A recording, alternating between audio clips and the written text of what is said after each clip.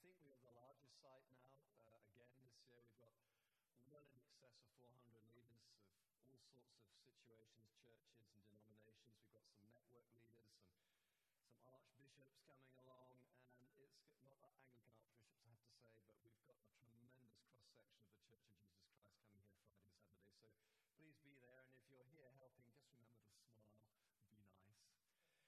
Before I get into the word, I've got some what we call glad, sad news, and I hate these talks, these little things I have to say from time to time, but I'm also glad about it too. The glad thing is that for Rick and Zoe Flatt, they're going on to be the pastors of the Brig Church in Enfield, and we'll be waving them fond farewell. Many of you know who Rick is. If you don't, he's the ginger guy, okay? The ginger guy. We operate a non-discriminatory hiring policy here, so we hire gingers as well. So he's going to be the pastor of the Brig Church in Enfield, and it's a church that he came from. Zoe was the youth pastor. I think I'm right in saying that he got saved there. So we cannot fail to be glad for him. But we're sad too, because people don't just work here, they become part of the family. This is a passion. We engage with one another, and so we'll be sad to see him go.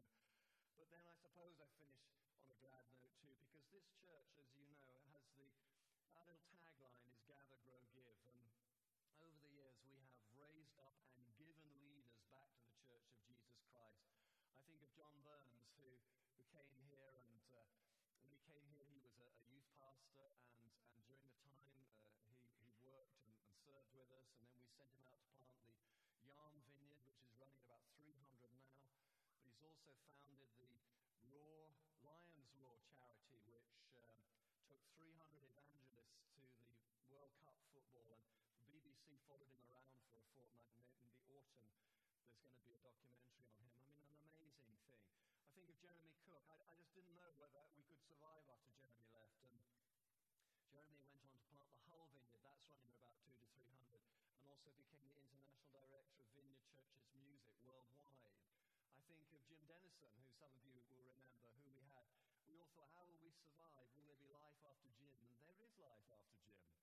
And Jim's doing well, 2 years into church plant in Canterbury, and running at about 100, 150.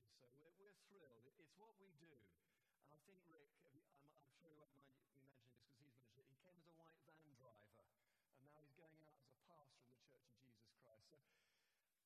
So, we did good, but it's sad to see him go. So do sort of, be nice to him, smile at him. They're keen to get on with the job, and so the directors at the beginning of the week agreed that he wouldn't have to stick around for 3 months, and he's going at the end of October. We'll hit him up and preach and stuff. But so pray for Rick and Zoe and Maylee as they just get excited and rightly so about this new opportunity for them in the future. Let's just pray now.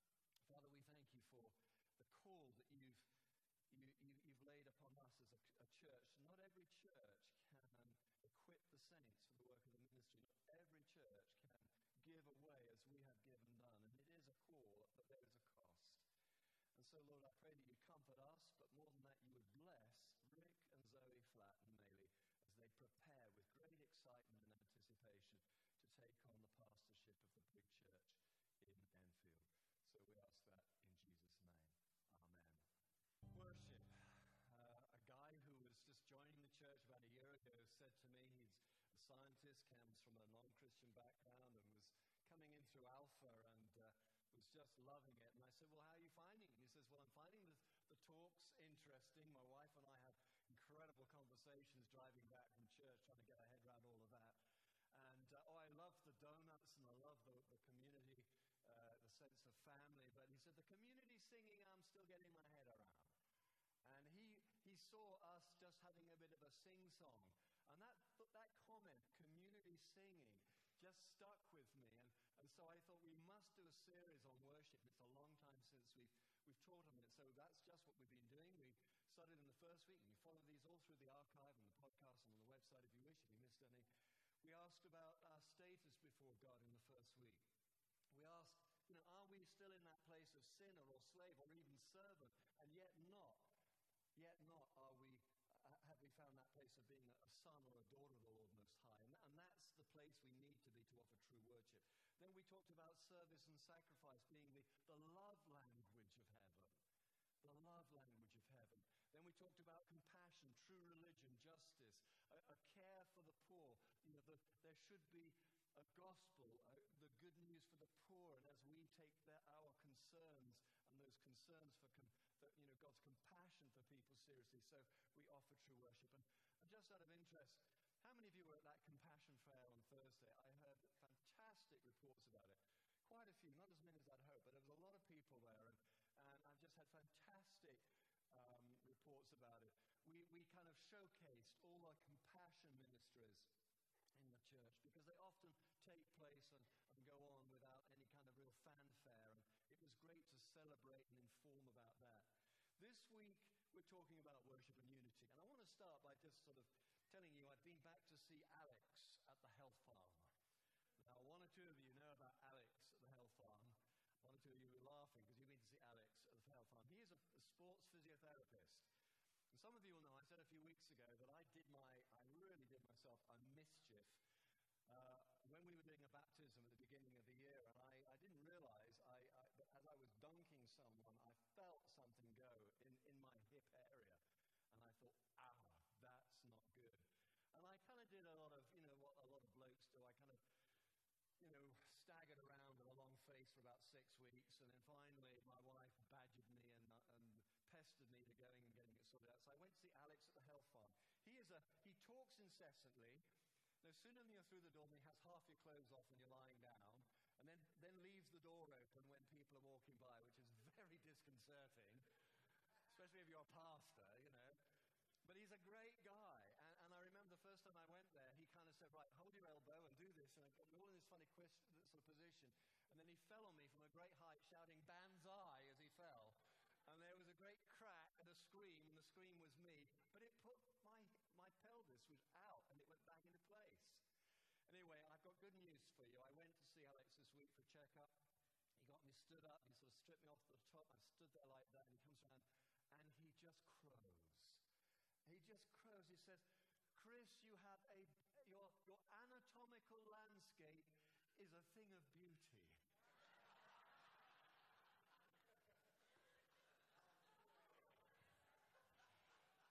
Even my wife doesn't pay me compliments like that.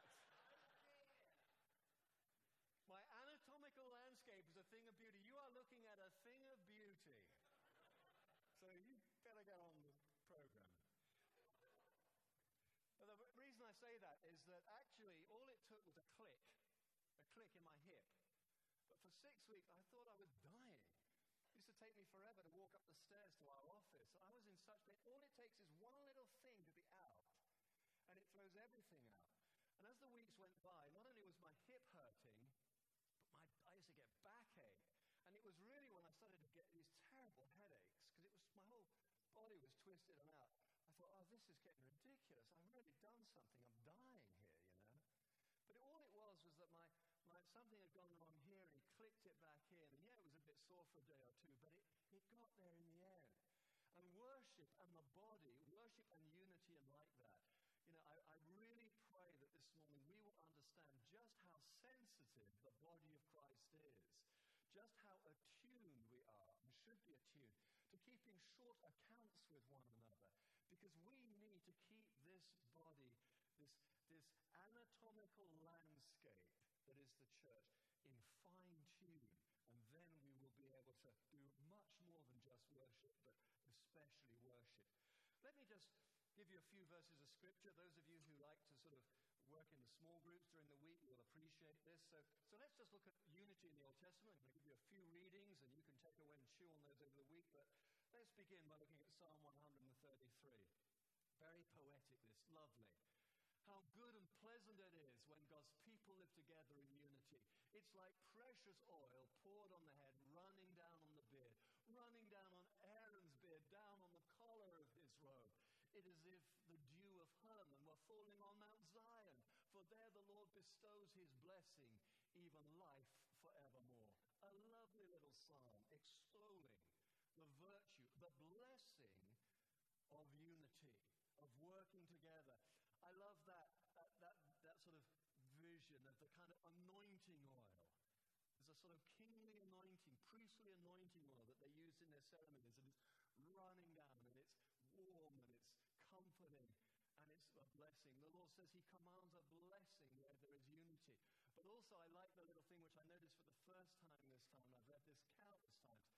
Verse 3, it is as if the dew of Hermon were falling on Mount Zion. Hermon was a mount, actually they think that it was the Mount of Transfiguration. There is some debate about that. But Hermon's up north and Zion's down south.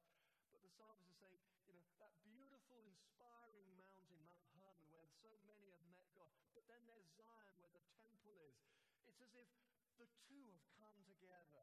Word and spirit come together. And what a glorious thing it is. We could spend time just enjoying that. But of course, in the New Testament, this was something that Jesus himself took up, a theme, something that he was passionate about. So much so that in his final prayer, reported to us in John's memoirs, John's Gospel, includes a great chunk about a prayer for unity in the church. Let's just pick up one little phrase here. John chapter 17, verse 23. May they be brought to complete unity. May they be brought to complete unity, to let the world know that you sent me and have loved them, even as you have loved me. In the preceding verse of this, and this is part of a large prayer, and you can read it if you want to sort of know what Jesus' last prayer, last concerns were before he went to his betrayers and went across. This is the prayer to read, John 17. But in the verse before that, he says, Lord, may they be one. Father, may the people of God be one, just as you and I are one. And of course, if we're thinking about unity, if we're thinking about community, we need look no farther than the Trinity of God himself. As Christians, we believe in the Father, the Son, and the Holy Spirit. Three gods in one. One God. That lovely new song that Sam's written that we've seen quite a lot of recently. There is one God. But this one God is three persons. Father, Son, and Holy Spirit. There is a unique and intimate and dynamic unity between them. There is unity in the Godhead. They defer to one another. They extol one another. They comfort and encourage one another. They work with one another. And Jesus says, Lord, let your people, my followers, these Christians, be as one, just as you and I are one. So this is something that is on the Christ's heart.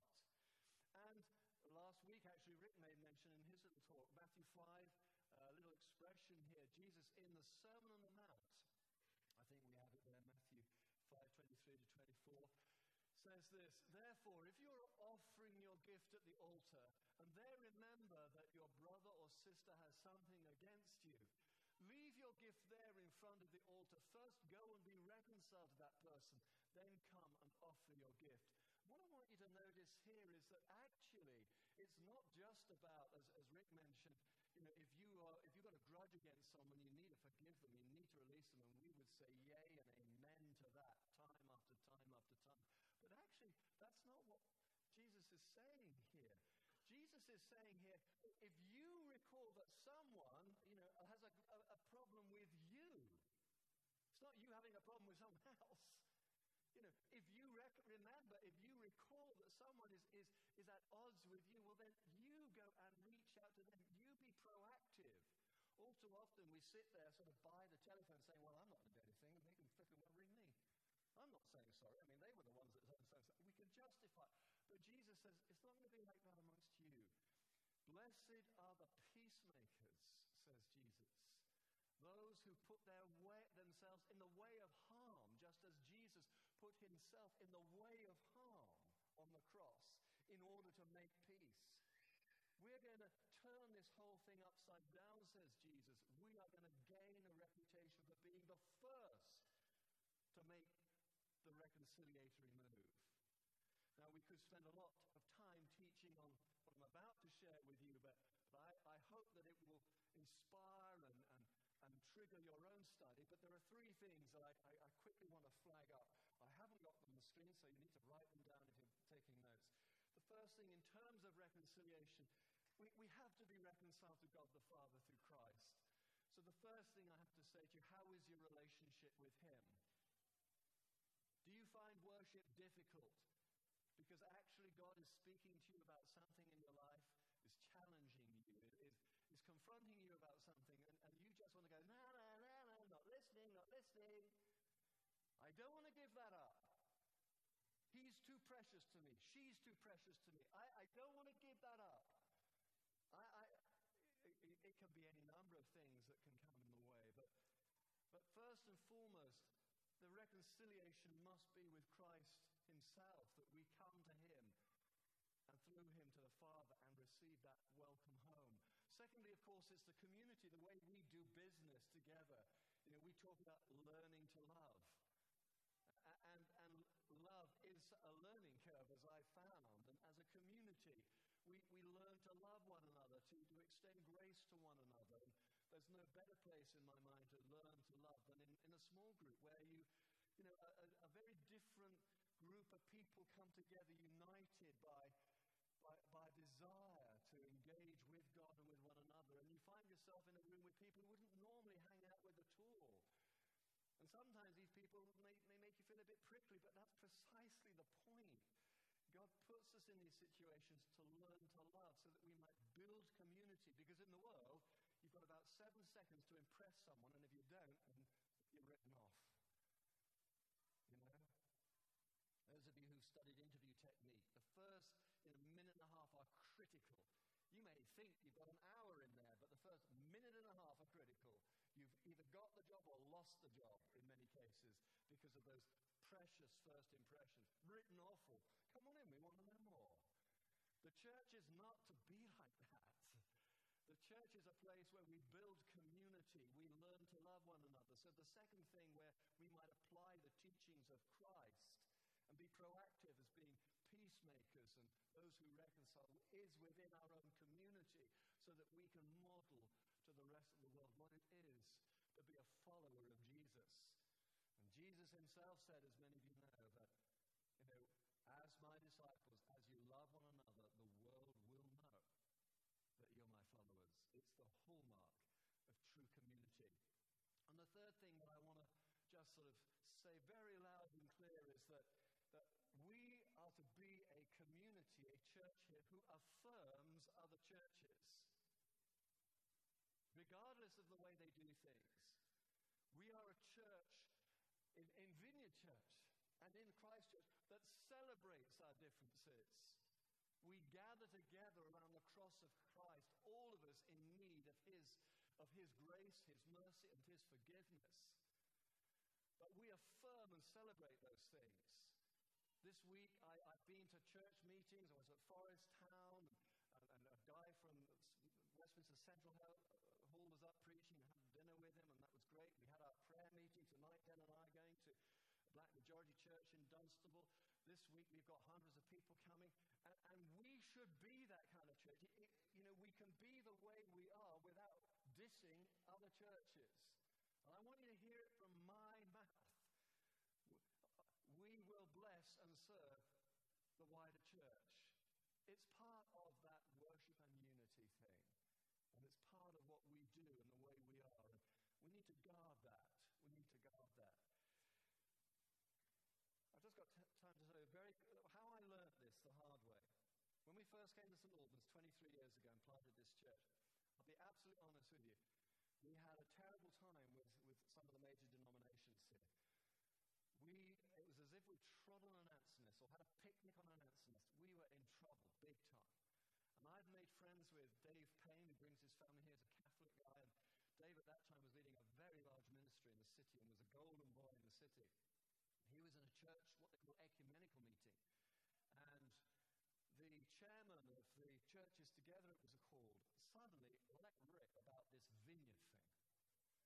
And this was 23 years ago, a long time ago, and really rubbished us. I mean, we were like 6 people and a hamster called Fred. It was just sort of absurd, but we got under his skin, and he let rip. And then Dave came to me a week later and he said, "Chris, you've got to go and speak to this guy Martin. It's not. I don't know what you've done wrong, but something's got to move here. Something's got to shift." Well, I heard that and I was outraged. I'll be honest with you, I was outraged. I was hurt, I was angry, I was just, half a dozen people in a room, and the big boys were duffing us up in the playground as if we hadn't got enough problems. Well, I was booked in on a conference up in Harrogate. I went to this conference. I was on my own. This wasn't with me, and all the way up and thinking about this thing, it really got under my skin, really hooked me. And I'm in the worship, and I can hardly worship, and my mind is thinking, how dare he? What's the matter with the guy? What's his problem? Anyway, during the worship, the only way I could resolve it was I said, look, okay, Lord, listen, Matthew, I will go and speak to him. I will do whatever I can to make it right. But Lord, I've got a real problem with this. We sat down. The guy was leading the conference said, just turn to your neighbor, just as we do here. Just turn to your neighbor and say good morning. And there was this guy next to me, and he was a Methodist from Scarborough. And the chairman of the Churches Together was a Methodist. And he said, where are you from? I said, from St. Albans. He said, St. Albans. Do you know Martin Neal? I can't remember the guy's name now. And I'd just been talking to the Lord about it, venting my spleen for the last sort of 7 hours. And he said, Martin, he's a good man. And it was so out of left field for me. I was not what I was thinking about him. I won't tell you what I was thinking about him. But it was the Lord. The Lord said to me, he's a good man. And I slumped down. I didn't know what the first session was because I was so full of righteous indignation and anger and wrath, and my blood was up, and but I was going to, go and see him, and that, you can guess what that was going to be like. And then this guy I'd never met before said to me, Martin, he's a good man. So I arranged my appointment. I went to go a few days later, and I went to see him, and he opened the door, and he looked like thunder. We'd never met before. He lived just around the corner from me, it turned out. And he looked like thunder, and he said, come on in, I'm glad to see you, Chris. And he led me straight into the study. No offer of coffee, biscuits, tea, orange juice, water. It's almost a case of don't breathe too much air, it's mine. So hostile. So hostile. And I said, Martin, before we say anything or you say anything, I want to tell you something rather odd happened to me. I was up in Harrogate, I met an old friend of yours. He told me that you're a good man.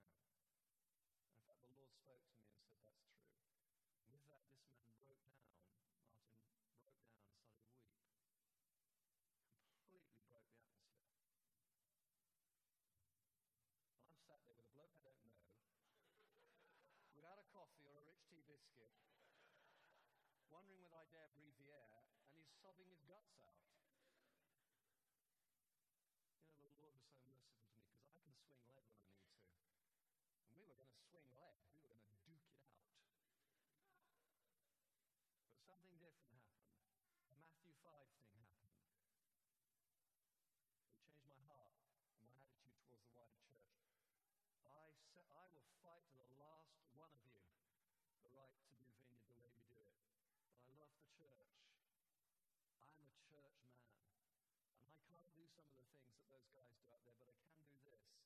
So Jesus said we can do this as long as he says so. But we will affirm and bless the wider church. So when the body is out of sorts, when a hip is clicked, there is pain there. There is pain. And the body is one of the primary models or means of describing the way the church is and the interdependence and we've all had a toothache or a toeache or something, and it just makes us feel ill. That is the way the body is in the spirit and in the natural. But actually, on this whole business of worship and unity, we're more than a body. We're more than Christ's body. We're actually his bride. We're his bride. And that is a wonderful thing.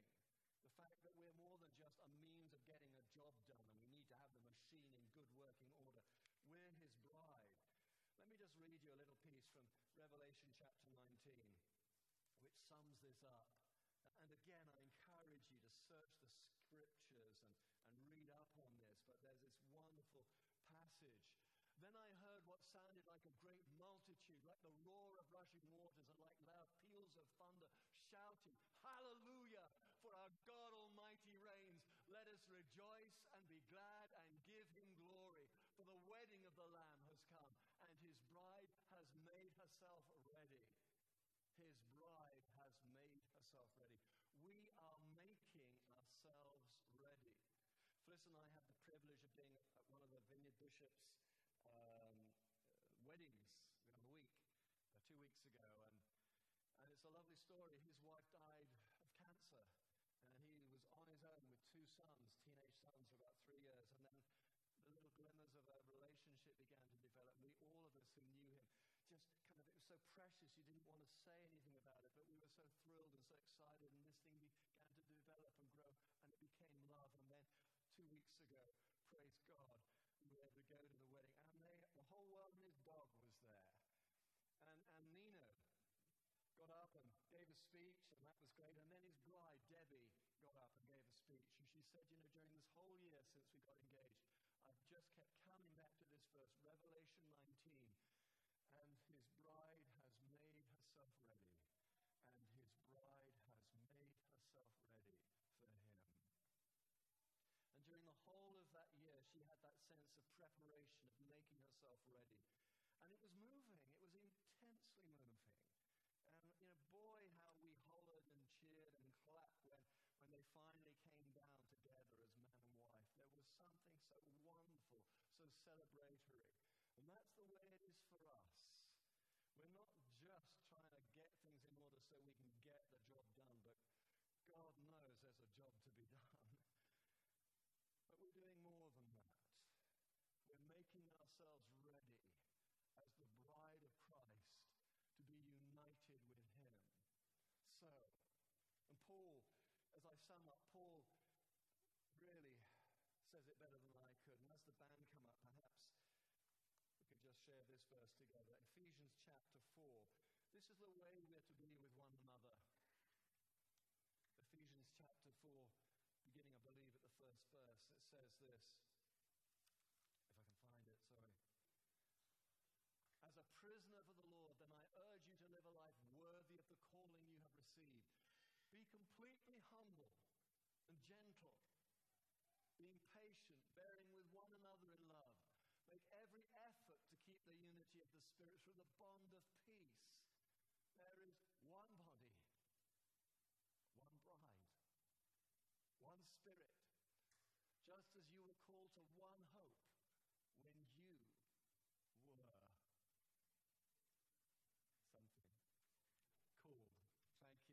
one Lord, one faith, one baptism, one God and Father of all, who is over all and through all and in all. Make every effort to keep the unity of the Spirit in the bond of peace. Be peacemakers. Don't wait for peace to happen. Be peacemakers. We've enjoyed these video meditations, and we're going to finish with one, and then Sandra and the team will lead us in a worship thing. So let's just dim the lights and enjoy this last thoughtful, celebratory little passage